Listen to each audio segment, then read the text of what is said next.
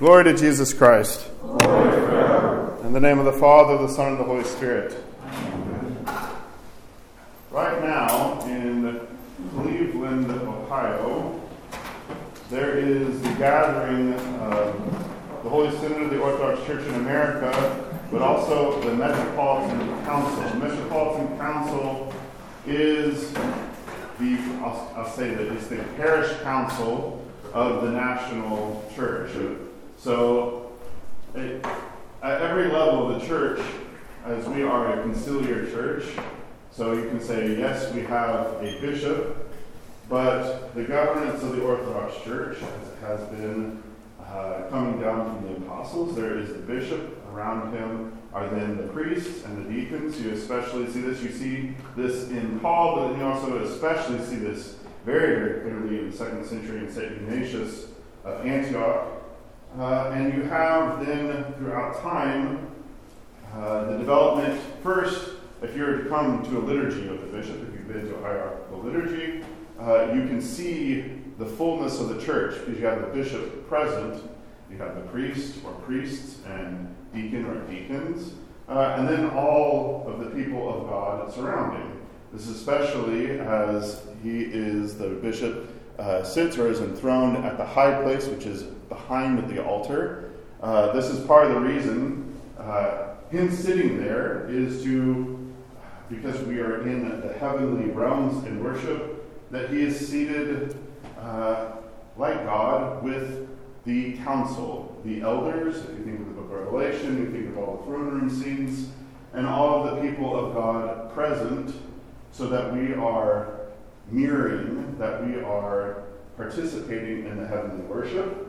That is part of the reason why you may wonder sometimes why, for example, making a catechumen, you'll see me do a prayer, and then you'll see me turn around for like the doxology at the end and bow, because basically the focus is on the altar, but it's also on the high place, which is in the ancient church. If we had a church like built in that fashion, you would have going back basically seating, like almost like stadium seating. Think of the icon of the ecumenical council, right? This kind of semicircle seating pattern. You would have had that at the back of the church, almost like an amphitheater. If you look at ancient churches, they don't have an amphitheater in the back. An amphitheater is in the seating, stadium seating. And you would have this direction because that is where the presence of God, the icon of Jesus Christ among us, in the bishop. And so we have on this level with priest and parish council, and then the parish. Then we have beyond us other parishes that make up, for us, we call them deaneries. And then of deaneries, that has a dean, Father David Arnold in Richmond at St. Cyprian's is our dean for the Appalachian Deanery. And then, even though it isn't really Appalachia, but that's a whole other. It goes from Richmond, Norfolk, Virginia, all the way to Clarksville, Tennessee.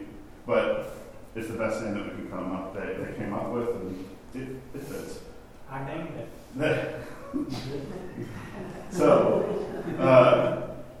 you have, with then coming to the diocesan level after deaneries, you have then a diocese that has, as we have the diocesan assembly, there is a diocesan council, which is basically like a parish council at a parish level. And then at the national level, you have the Metropolitan Council that advises the Metropolitan and then also the bishops of the synod. All of this is like, why is he giving us a polity lesson? Like, why?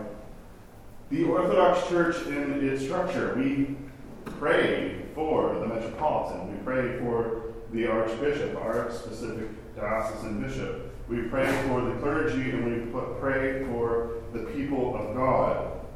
Because we are an divine human organism spread throughout time, that our bishops and the priests of the church, having had the laying on of hands, extends back through time to the time of the apostles, coming specifically out of Jerusalem.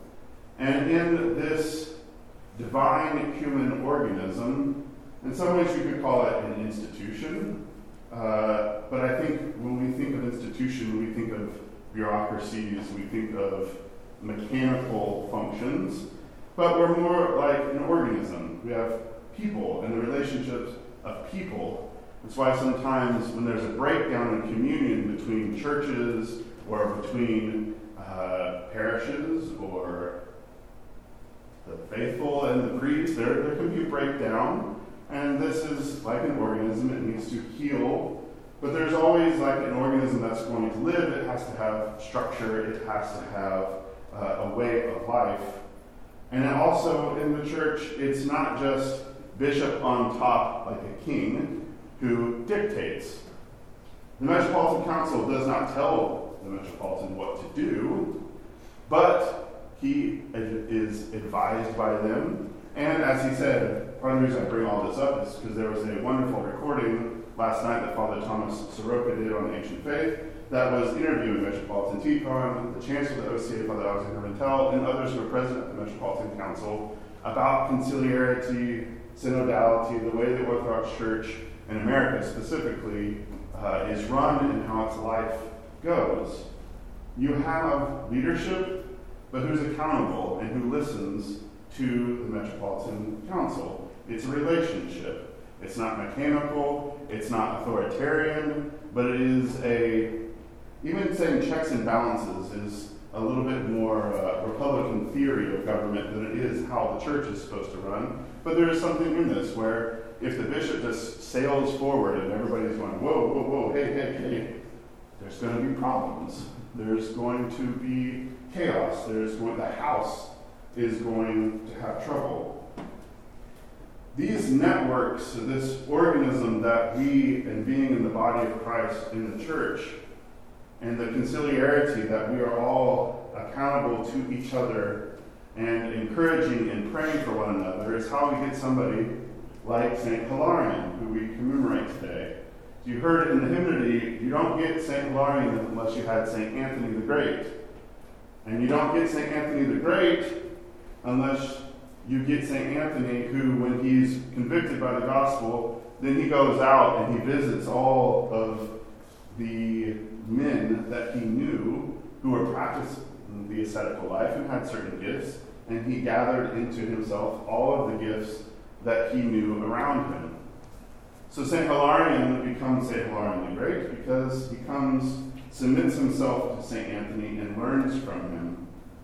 The church in its life together is always a cross. There's always struggle, just like friendship, just like family. There will be times of disappointment, there will be times of missed opportunities, there will be times where words are said, feelings are hurt, etc., etc. Sometimes this can blow up into schism. Sometimes this can blow up into absence from the divine services for a long time. Sometimes this can blow up into a priest or even a bishop being laicized, defrocked, returned to the laity. But you have in the church, and why we pray, is that we are all in this together, that we receive from every single person, from the metropolitan down to the newly enlightened child, baptized and chrismated, that we all need each other to be able, for a St. Hilarion, we needed St. Anthony. For St. Anthony, we needed somebody else. Because I don't really know myself, I'm not really myself, the I that I am, without somebody else to show me and to mirror back to me. Not mirror back as in the sense of like I just see myself in them and only get back from them what I think I need or want, but that they show me things through the union together that I actually can become myself. And this is, I think, a challenge for us, especially as our life physically in so many ways is separated from each other because of cars. Because we live far from each other in ways that you couldn't before do that until you had a car, and then you can make all these distances so much smaller. And so we have an epidemic of loneliness, we have an epidemic of not feeling a part. And so it is in that conciliar life of the church why it's a cross, etc., because there's always sacrifice involved. And the thing that I would suggest for those who struggle with loneliness, to struggle with trying to find connection, is I think a lot of times, and I say this because of my own experience of it, a lot of times I'm waiting for somebody else to do something, to bring me along, to do, reach out to me. And I'm usually not actually the one who goes out of myself to actually embrace, to look at, to encounter the other, because I kind of want it to just happen. But life together takes initiative, it takes sacrifice, it takes reaching out, it takes making that space for the we to actually live and thrive. For we all need each other. We all are going to encounter God in the midst of each other. In the name of the Father, and the Son, and the Holy Spirit. Amen. Amen.